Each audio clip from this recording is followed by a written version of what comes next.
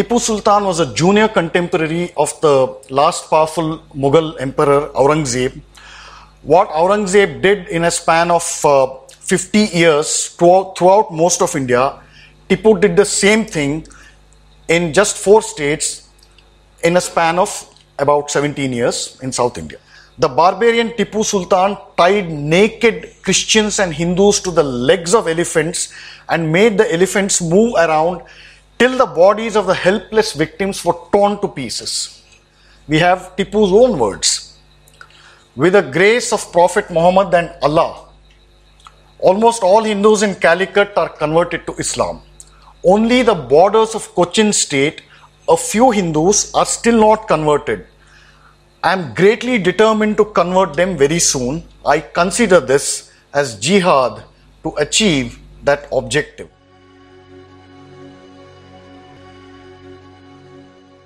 Hello and welcome, and at the outset let me say that it's really a great pleasure and a delight to address this august gathering. A lot of respected elders from whom I've learned, like Dr. Elst and Sarvendra Mukherjee, other people, Dr. Shankar Sharan, they're all in the audience. It's a matter of great honor for me. And I would also like to express my gratitude to Srijan Foundation, Rahul Diwan and his brilliant team for extending this warm welcome to me. So after that intro, I'll get straight to the point. So because the topic of my address relates to history, we can begin with some main concept. I promise not to take long time on this and kind of bore you. So quickly, this relates to the manner in which we regard history itself as an academic discipline, as a way of understanding the world, and more importantly, as a way of understanding ourselves. So much of the way in which we are taught history and how we regard history comes from a formal education, needless to say, from a school and college.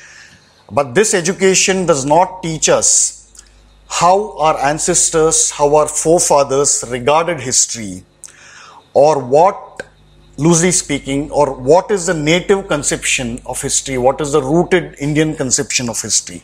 This none of our schools and our so-called education teaches us. So as all of you know, the Indian word for history is itihasa, which can be split into 3 parts, iti plus ha plus asa, which literally means it happened thus. So I'll illustrate this with a couple of examples.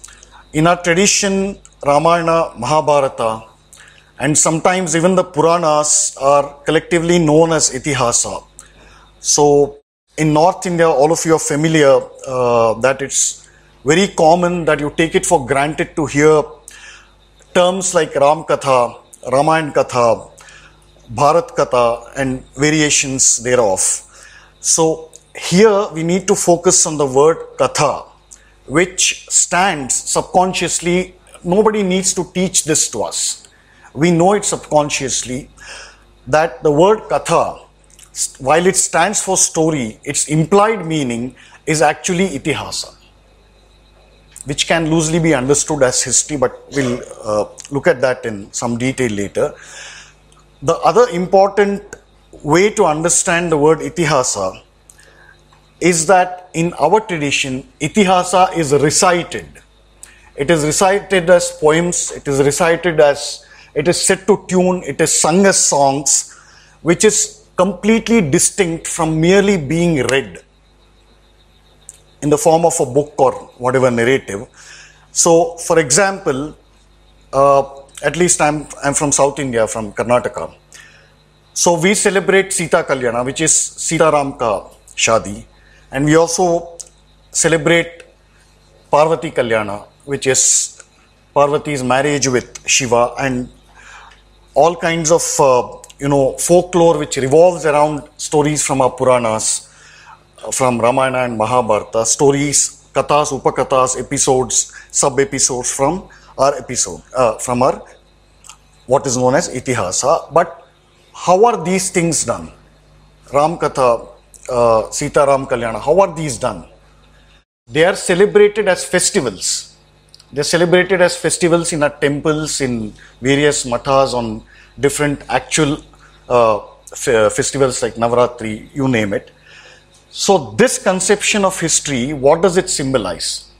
It symbolizes a living tradition, and most importantly, it symbolizes a long line of civilizational and cultural continuity, and this does not come by just memorizing some facts that, Rama was born on such and such a day and he did this and he did that and he fought this war on some random time in history. It is not just a memorization of events and dates.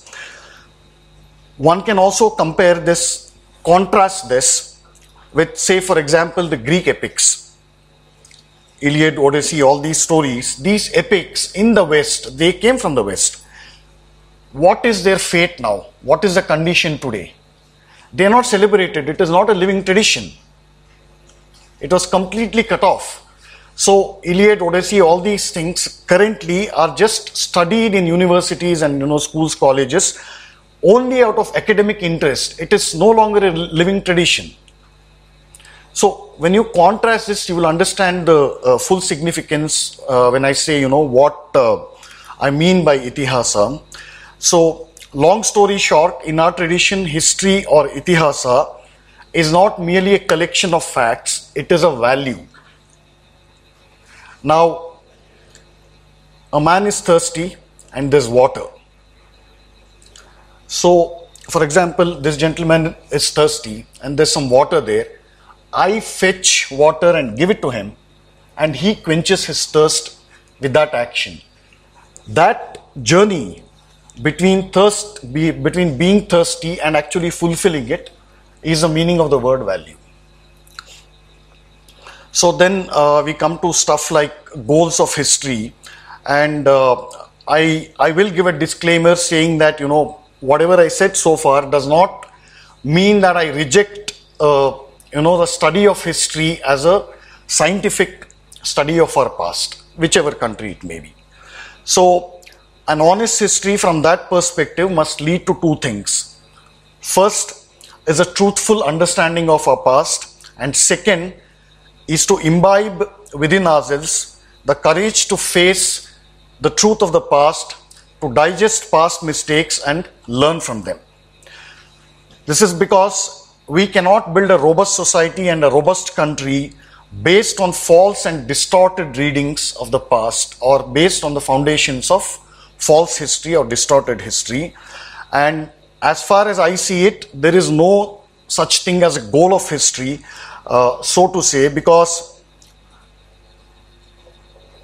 the trajectory of the historical establishment, I hate to use that word, but anyway, the trajectory of the Indian history establishment started with having something called a purpose and a goal of history. As far as I am concerned, the quest for the truth is only the goal of history. That's the only goal and nothing else. Such goals have led to a massive politicization of history, especially in India, more so in India. And all of you here in this room, I'm sure, understand and are aware of the kind of consequences that this kind of politicization of history in India has, taken us to how far. So I'll begin with a small, very humorous quote by an American scholar of history. He says about politics, he says this, and I quote, "The first lesson of politics is to forget the first lesson of history." So I'll repeat that. The first lesson of politics is to forget the first lesson of history. So let's look at another quote. "It is an ominous sign of the time that Indian history is being viewed in official circles in the perspective of recent politics. The official history of the freedom movement of India starts with the premises that India lost independence only in the 18th century and has thus an experience of subjection to a foreign power for only 2 centuries. Real history, on the other hand, teaches us that the major part of India lost independence about 5 centuries before and merely changed masters in the 18th century." most of you know, are aware of who said this. This was by Acharya R.C. Majumdar, one of the titans of historical scholarship, and he wrote this. When he says recent politics, he was referring to 1948. So, in that period, in 1948-49, the likes of, eminent historians like Romila Thapar they were not anywhere around the scene. So, what happened to the study of Indian history from then on till now is, it's a well-known story and I don't need to repeat it, but in putting it in one line, the enormous politicization and the downfall of history as a discipline, it has been near total, and all of you are familiar with Arun Shauri's book on these eminent historians, the technology line fraud. So, but in practical terms, this politicization of history simply means this. At least 3 generations of our children have learnt this distorted history, false history about their own country and culture, and some specimens, some human incarnations which are the products of this distorted history include the world famous Swara Bhaskar and a gang. So what have been some consequences of this kind of distorted history?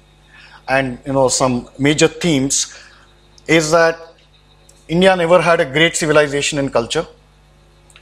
All great elements of Indian civilization and culture was a gift of alien invaders, starting with the Aryans who came from outside. Native Indians were barbaric, they were regressive, they were cowardly, they were spineless, they were weak, and therefore they were invaded repeatedly. So when this kind of absolute nonsense is taught from early school level right up to university, we should not be surprised, we should not be sad that when these kids grow up, they choose to migrate out of India. Your own education teaches your own kids that their own culture, their own country, and they, specifically them as Hindus in general, are a bunch of buffoons, idiots, weaklings, and completely uncultured people. This is what our textbooks teach our children. So, but to pull off, this kind of distortion, this kind of sweeping generalization about an entire civilization, you're talking about real people. To pull off this kind of industrial scale distortion, its history has to be distorted on an equally industrial scale. And nowhere is this distortion most glaring than in writing about the history of the nearly 1,000-year-long Muslim rule of India. So here are some of the defining characteristics of medieval Muslim rule in India. I don't need to dwell at it. Most of you know this.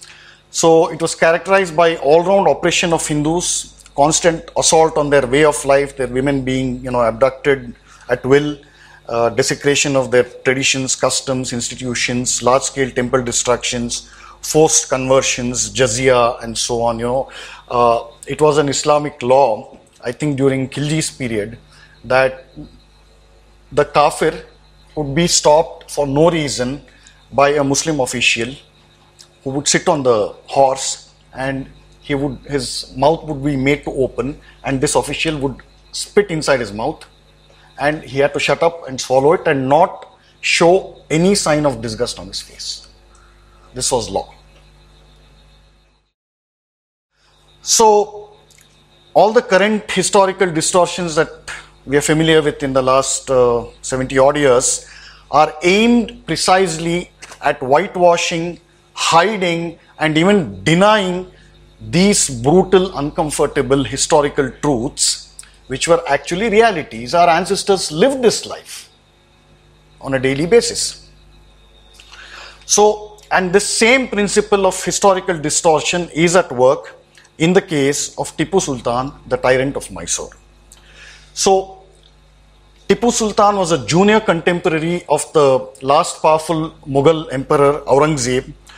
What Aurangzeb did in a span of 50 years throughout most of India, Tipu did the same thing in just 4 states in a span of about 17 years in South India. Your Majesty would soon proceed to prosecute a holy war against the infidels. Should those infidel Brahmins, that means he's referring to the Marathas, should those infidel Brahmins direct their power, the hands of the heroes of the faith of our Muslim soldiers in this part of the world shall be raised for their punishment. We should unite in carrying on a holy war against these infidels. Delhi, the seat of government of the Mohammedan faith. Delhi, the seat of government of the Mohammedan faith has been reduced to this state of ruin so that the infidels altogether prevail now. We should unite in carrying a holy war against the infidels and free these regions of Hindustan in the service of Islam. So this was Tipu Sultan's letter to the Afghan king named Zaman Shah, written sometime in 1794 or 95. This letter was part of Tipu's invitation to Zaman Shah to invade India and establish the sword of Islam in the country and free it from the darkness of the Kafirs. So this letter is just one tiny sample of hundreds of such letters that Tipu wrote to various people, like the Caliph in Turkey and also to the French, whom he invited to occupy India, and then he dreamt of sharing the spoils of the conquest. So over the last 40 odd years and up to the present time, this Islamic bigot Tipu Sultan has been hailed in the following terms. He was a freedom fighter, he was a tiger, he was a liberator of what I don't know, he was a patron of Hinduism, he was a tolerant ruler, and even more hilariously, one Kannada article in a mainstream newspaper described Tipu as a rocket scientist. I'm not kidding you. I'm not making this up. So let's puncture these myths one by one. So we begin with something called the sword of Tipu Sultan. So Tipu Sultan's rehabilitation as a freedom fighter roughly begins with a secular, eminence. Okay. With a secular eminence named Bhagwan S. Gidwani, who wrote a novel named The Sword of Tipu Sultan. Most of you are familiar with this title. So this novel was not based on any sort of history, but it was based on this Bhagwan S. Gidwani's imagination running really wild. So Sword of Tipu Sultan was made into a TV series by Sanjay Khan. Most of you might have seen that. It was telecast on Doordarshan, and after a few weeks, it evoked widespread outrage, and a lawsuit was filed against Sanjay Khan by the Bombay Kerala Samaja. So this fake image of Tipu Sultan as a freedom fighter was later escalated by the dear departed by the late Girish Karnad, who wrote a dream called Tippuvina Kanasugalu, which means Tipu's dreams, which was again heavily borrowed from Gidwani's novel. And in 2011 and 12, there was a proposal by the then Union Minister for Minority Affairs named Mr. Rahman Khan, who unfortunately happens to be from my state. It was submitted to the central government. The aim of the proposal was to establish an Islamic university near Srirangapatna, named in Tipu's honor. So Srirangapatna was the seat of power from where Tipu ruled. So this same Rahman Khan has also taken a DPS school, Delhi Public School franchisee in Bangalore. So, but apart from all these guys, guess who else has honored Tipu? The President of India. Pakistan. The President also. Who's the BJP member? Anyway, so we'll come to that in the Q&A. So Pakistan has named one of its missiles in the honor of Tipu, and the other missile names include Ghaznavi, Gauri, Abdali and Babar. So what does the oral tradition in Karnataka and Kerala say about Tipu? So in Coorg and Sakleshpur region, street dogs are named after Tipu. And a branch of the Iyengar community hailing from Melkote near Mysore, for generations together, it still doesn't celebrate Deepavali. From this, I'm talking about a period that began roughly in the late 18th century. From then on, one lineage of Melkote Iyengars, they do not celebrate Deepavali because it was precisely on the day of Deepavali, back then, that Tipu massacred more than 10,000 Iyengars in Melkote.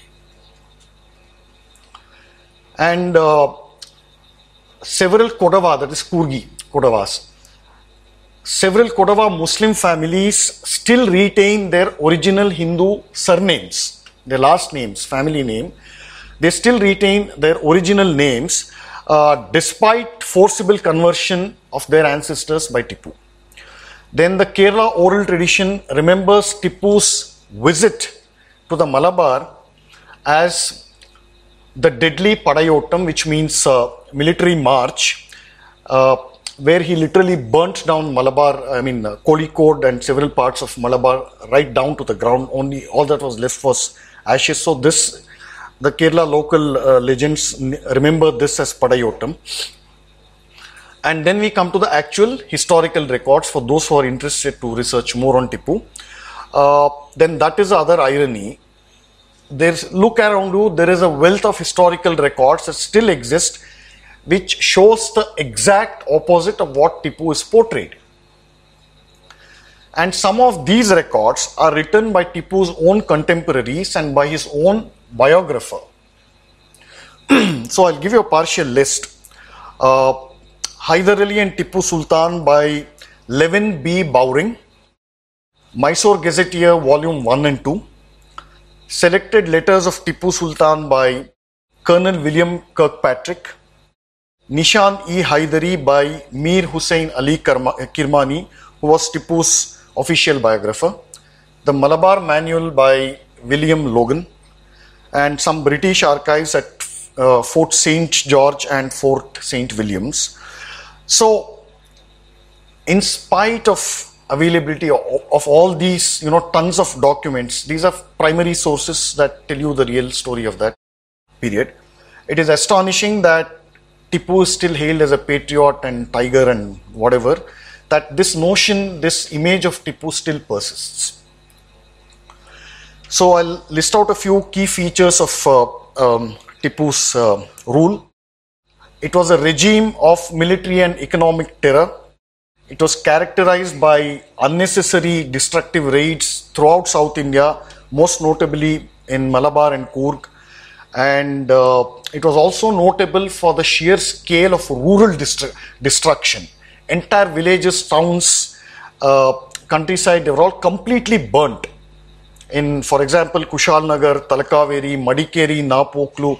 So when you travel to Coorg from Mysore, you get all these major towns and villages completely burnt to the ground.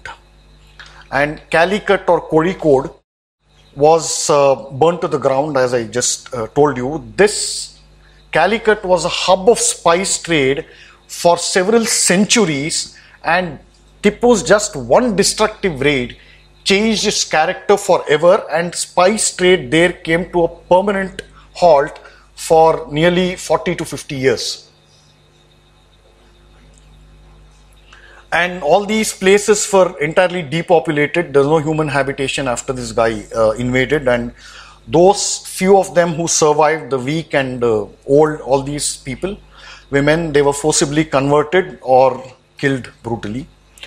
So another key feature of Tipu's rule was the large-scale destruction of Hindu temples.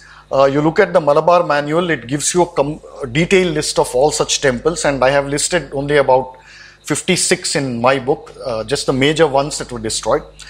So Lewis Rice writes in his Mysore Gazetteer, and I quote, "In the vast empire of Tipu Sultan, on the eve of his death, there were only 2 Hindu temples having daily functional pujas. Only 2. Tipu also Islamized almost every facet of his administration by giving Muslim names to original Hindu cities and towns. Sakleshpur was called Manjarabad. Thankfully, it was changed back. So he changed the units of measurement of weights, distance and time so that it corresponded to some aspect of Prophet Muhammad's life. He founded a new calendar and he named each year after a synonym given to Muhammad. And he changed the official administrative language of the Mysore kingdom from Kannada to Farsi. So that Farsi was not real Farsi, and I'll come to that in a bit. The other key features is the complete devastation of Mysore state's economy through reckless and expensive, unprovoked military campaigns. He appointed incompetent officers to key posts, and the only qualification to occupy these bureaucratic posts was that you had to be a Muslim, and bonus, if you were a Hindu who converted, you got a fast track promotion. And all his wanton attacks, I just mentioned some of, I'll add some other places which he attacked. Travancore, Nizam of Hyderabad, Gutti, Adoni in Andhra Pradesh, Coorg, Malabar, Bijapur, Raichur, that Krishna Godavari belt. And he also had a habit of, repeatedly dishonoring war treaties and peace treaties with the British and other rulers of South India. So I'll read out a longish quote just to show you a very, very brief glimpse into the nature of Tipu's aggression, his invasions, and here is an eyewitness account by Father Bartholomew. Quote, first a corps of 30,000 barbarians who butchered everybody on the way, followed by the field gun unit. Tipu was riding on an elephant behind which another army of 30,000 soldiers followed. Most of the men and women were hanged in Calicut. First mothers were hanged with the children tied to their necks. The barbarian Tipu Sultan tied naked Christians and Hindus to the legs of elephants and made the elephants move around till the bodies of the helpless victims were torn to pieces. Temples and churches were ordered to be burned down, desecrated and destroyed. Hindu women were forced to marry Mohammedans, and similarly their men were forced to marry Mohammedan women. Those Christians and Hindus who refused to be honored with Islam were ordered to be killed by hanging immediately.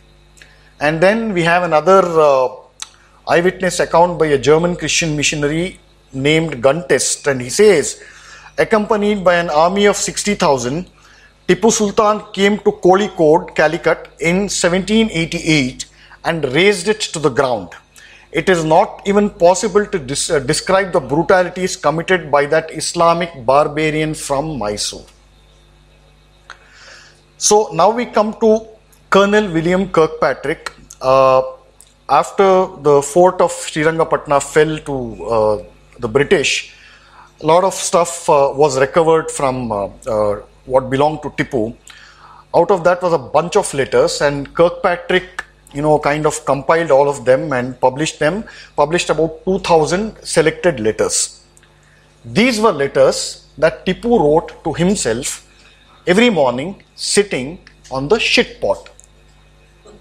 Sorry for the language. And Kirkpatrick writes about the importance of these letters, and I quote, the importance of these letters consists in the vivid illustration which they afford of the talents and disposition of their extraordinary author, who is here successively and repeatedly delineated in colors from his own pencil as the cruel and relentless enemy, the intolerant bigot or furious fanatic, the oppressive and unjust ruler, the perfidious negotiator.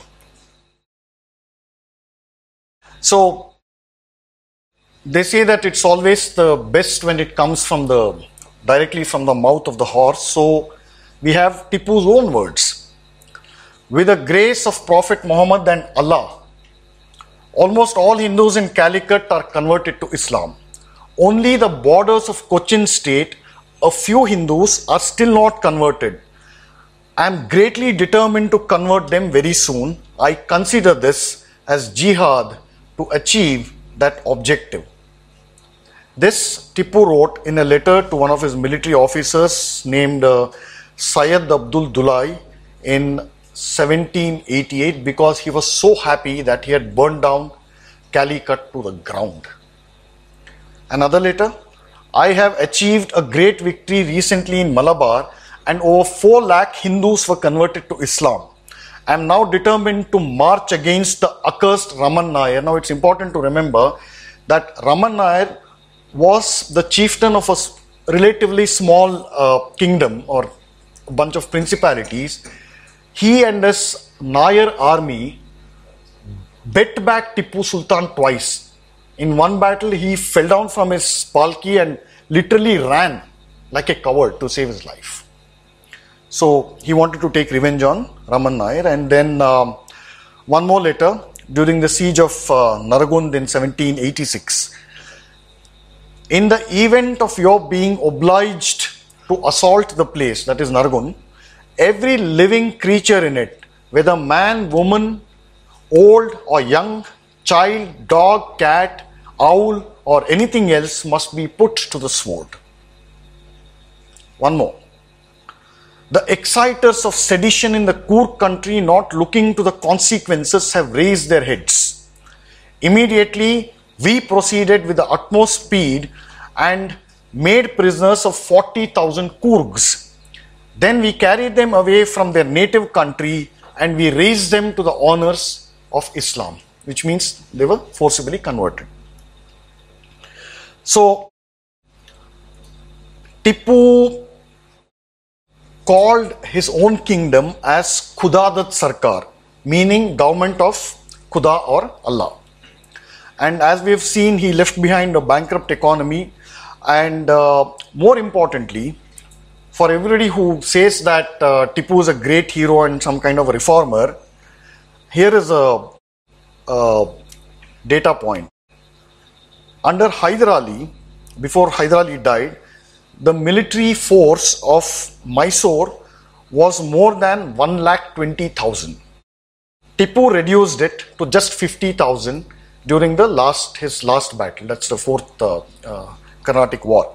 So Tipu's reckless war also left behind large-scale death and destruction in all of South India. Spice trade was totally destroyed in Kerala. We've seen all that. And more importantly, he caused a permanent change in the cultural character of several cities, most notably in Karnataka. For example, I spoke to you about changing the official language from Kannada. It was written in official documents in Mysore state were written in 2 languages, Marathi and Kannada. Tipu changed this to Farsi, and his whatever language policy has resulted in a bastardized language which is called Urdu. But that is not Urdu. It's a horrible love child born out of wedlock of Urdu, some kind of Arabic, some kind of Farsi, and some kind of Hindi and some kind of Kannada. So if anybody knows this Urdu in Karnataka, you might get this joke. I think Vijay will get this. Katte ku pulara dalko mervanige karosu. What is this? What's that? Put a garland around a donkey's neck and take it out in a procession. It's a mix of Dakkani and Urdu and Kannada. So this is the language. This is a language that Tipu invented and changed the cultural character. So from patriot, national hero, freedom fighter, these are all one more of the more enduring myths without basis in history, and a survey of that period shows a struggle for both economic and military power between the French, the British, Marathas and Tipu Sultan in largely the theatre of South and Western India. That includes parts of Maharashtra also.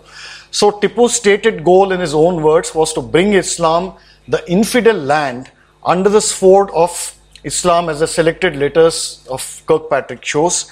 And for all his celebration as some kind of a great freedom fighter, he cultivated the French, he cultivated deep friendships with the French to conquer the entire India and share the territory equally. There are tons of letters that document this, and he invited, we saw in the beginning, I told you about his letters to the Afghani king Zaman Shah.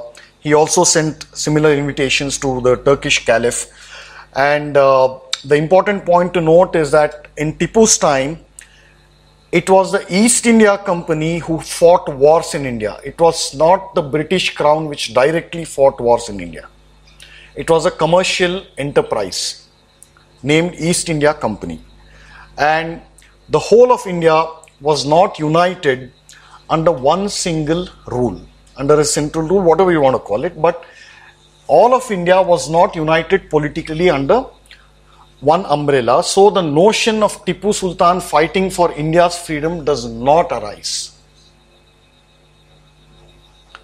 So if Tipu is a freedom fighter, why do we hesitate to call Marathas, who also fought the British? Why do we hesitate to call them as freedom fighters? If Tipu is a freedom fighter, Siraj-ud-Dawla is also a freedom fighter. If Tipu is a freedom fighter, Nizam of Hyderabad is also a freedom fighter. All of these fought both for their own dominions, for economic and military supremacy, and not for any notion of independence or freedom of India. Why is also Maharaja Ranjit Singh not regarded as a freedom fighter?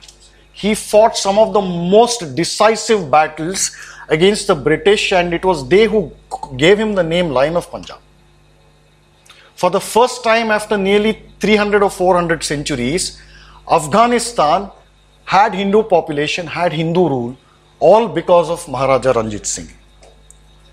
So I'll look at some closing notes. I'll say that the whitewashing or distorting historical truths leads to friction in our own times, because all of you know that to sustain one lie, you have to speak thousands of lies. On the other hand, it is better that we face unpleasant historical truths, because at the most, what will you do? You might punch each other in the face. At the most, nothing beyond that will happen. But we can sit together at the table and see how you can move forward. So, accepting bitter historical truths and learning constructive lessons from them will also help avoid repeating such brutal history. And the biggest example of this kind of truthful approach or lessons learned from history in modern times is the various Holocaust museums in Germany and other parts of the world. So with that, I think I can conclude this session, and many thanks to Srijan Foundation and the entire team.